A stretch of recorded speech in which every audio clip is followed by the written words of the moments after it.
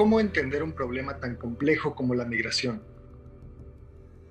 El paso de indocumentados de México a Estados Unidos se mide en miles, los costos en millones y las repercusiones más.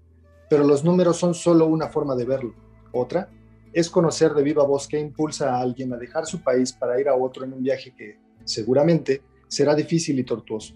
Este espacio es para ellos, la voz de los migrantes, sus historias, sus pérdidas, sus esperanzas. Bienvenidos al podcast Tras el Sueño Americano.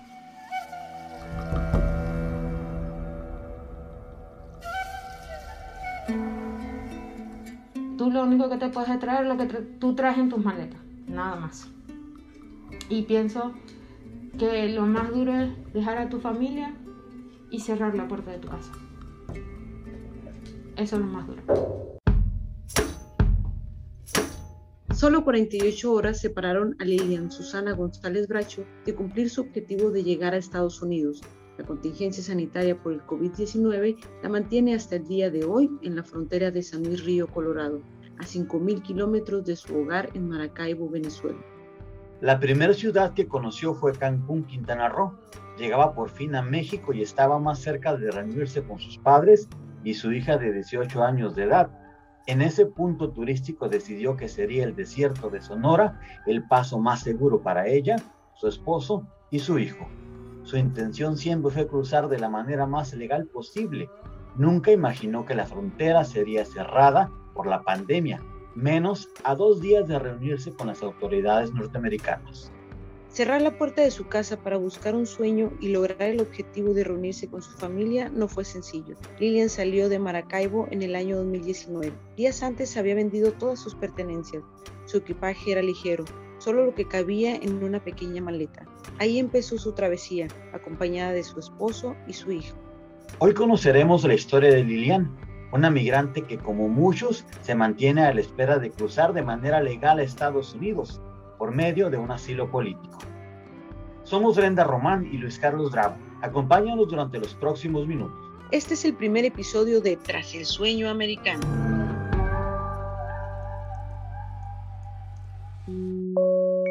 Ya tengo 1 año y 5 meses acá en México. Soy venezolana. Nuestro motivo de salir de Venezuela es por la persecución política que existe allá. Política, policial, militar, en todos los aspectos. Es una situación muy triste porque era un país muy productivo y muy bonito.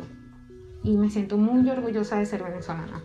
Pero bueno, son cosas que suceden y de verdad, esa misma situación política, todo eso fue lo que nos llevó a tomar la decisión. Vivíamos con constantes de apagones, pasamos hasta una semana sin luz. En esa oportunidad saquearon farmacias, saquearon supermercados, saquearon todo. Teníamos que dormir fuera de las casas para que nos pudiera dar un poquito de aire porque hace demasiado calor en Maracaibo. ¿Qué temperatura será ahí más o menos? 40, 45, 50 grados. Bastante caliente. Y es todo el tiempo caliente, o sea, ya no hay meses fríos, no, todo el tiempo es caliente. Y teníamos que dormir fuera de las casas, eso es un riesgo porque tú vas caminando y te atracan. Viene una moto, te llega, te atraca, si te ven en el frente se meten a tu casa, te atracan. Dormir afuera era un peligro para nosotros, pero teníamos que hacerlo. De tantas noches durmiendo afuera, tengo un bebé de 4 años, me lo picó un zancudo y me le dio dengue hemorrágico. No conseguíamos medicina, no conseguía ni siquiera una simple vitamina C, una simple vitamina B12 para poderle inyectar, para poderle subir las plaquetas porque tenía las plaquetas demasiado bajas, le dio dengue hemorrágico, tuvo un derrame pleural, se le inflamó su hígado. Y viendo todo ese desastre por el que estábamos pasando y anteriormente, el año anterior, a nosotros nos habían dejado sin nada, la Guardia Nacional nos quitó todo. La ONU estima que hasta el 2020, más de 2.5 millones de venezolanos han emigrado de su país natal. La mayoría de los que huyen a los temas políticos sociales son mujeres. En general, viajan principalmente a Colombia, Perú y Estados Unidos, en ese orden.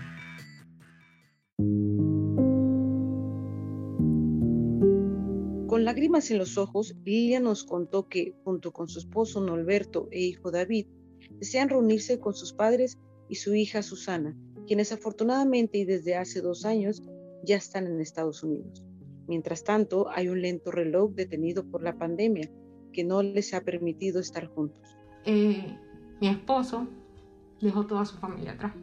Mi hijo es un bebé apenas de 4 años y siento que todo esto le ha cambiado la vida. Todo. A pesar, yo le digo a mi niño guerrero, porque guerreamos mucho para poder estar aquí. Y la familia de mi esposo, mi mamá, mi papá, ya pudieron salir también del país, pero no estoy con ellos. Para estar hoy en la frontera que divide a México de Estados Unidos, Liliana y su familia dejaron todo lo que tenían en Venezuela, por lo que hoy volver no es una opción. Pero, ¿qué tal quedarse en México? ¿Qué pasaría si en 1 año, 2 años, tal vez porque es incierto? Hay el tema del cambio de gobierno, está el tema de la pandemia, la vacunación, la frontera está cerrada para temas turísticos y migratorios. ¿Qué pasaría si en un tiempo, 1 año, 2 años, no abren la frontera o no se agiliza el trámite para quienes están inscritos en la lista? No he pensado en esa posibilidad. ¿México no es opción? No he pensado en esa posibilidad. De verdad no he pensado en esa posibilidad porque tengo a mi familia del otro lado, tengo a mi hija. Y no he pensado en esa opción. Pero Venezuela no es mi... O sea, regresar a Venezuela no es mi opción. Esa sí está nula. Esa sí está totalmente nula. Aunque muchos migrantes en la misma situación que Lilian, es decir, anotados en una lista para pasar a Estados Unidos a pedir ayuda humanitaria, han optado por renunciar y atravesar la frontera de manera ilegal, ella ha decidido esperar por su seguridad y la de su familia. Lo más duro de todo es que hay un tema de que las familias se separan, ¿no? Pero este gobierno cuando entró dijo, lo que yo voy a intentar, el presidente Biden dijo, lo que voy a intentar es, primero, agilizar, juntar a las familias que han sido separadas. En tu caso, tú tienes una hija ya menor de edad y ustedes como padres y otro hijo aquí afuera. ¿Has oído hablar de eso, de esa...?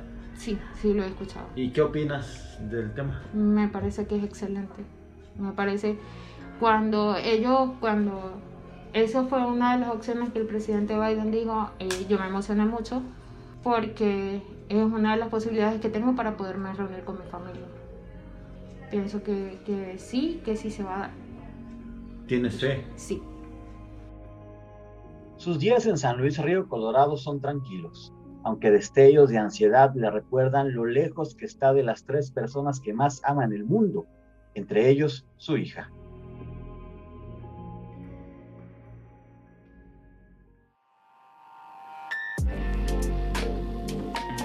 ¿Algún comentario o sugerencia sobre este espacio o los demás que se generan desde la Organización Editorial Mexicana? Pueden escribirnos a nuestro Twitter, @podcastom, o hacerlo al correo podcast@om.com.mx. Yo soy Brenda Román. Me encuentras en Twitter como @BrendaRomán121. Soy Luis Carlos Bravo. Me encuentras en Twitter como @LuisCarBravo. Lo dijo el ministro Carlos Basombrío. Todas las plagas han caído sobre Venezuela, las que más conmueven el hambre y la violencia. Hasta la próxima.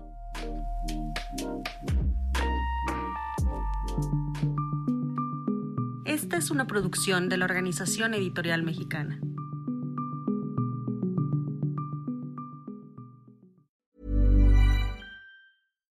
If you're looking for plump lips that last, you need to know about Juvederm lip fillers. With Juvederm Volbella XC and Juvederm Ultra XC, your lip look, whether it's subtle or bold, can last up to 1 full year with optimal treatment and no additional maintenance. Find a licensed specialist and see if it's right for you at Juvederm.com today. That's JUVEDERM.com. Add fullness to lips in adults over 21 with Juvederm Volbella XC or Juvederm Ultra XC. Do not use if you have severe allergies or a history of severe allergic reactions, or if you're allergic to lidocaine or the proteins used in Juvederm. Tell your doctor if you have a history of scarring or taking medicines that decrease the body's immune response or that can prolong bleeding. Common side effects include injection site redness, swelling, pain, tenderness, firmness, lumps, bumps, bruising, discoloration, or itching. As with all fillers, there's a rare risk of unintentional injection into a blood vessel, which can cause vision abnormalities, blindness, stroke, temporary scabs, or scarring. For full, important safety information, visit Juvederm.com.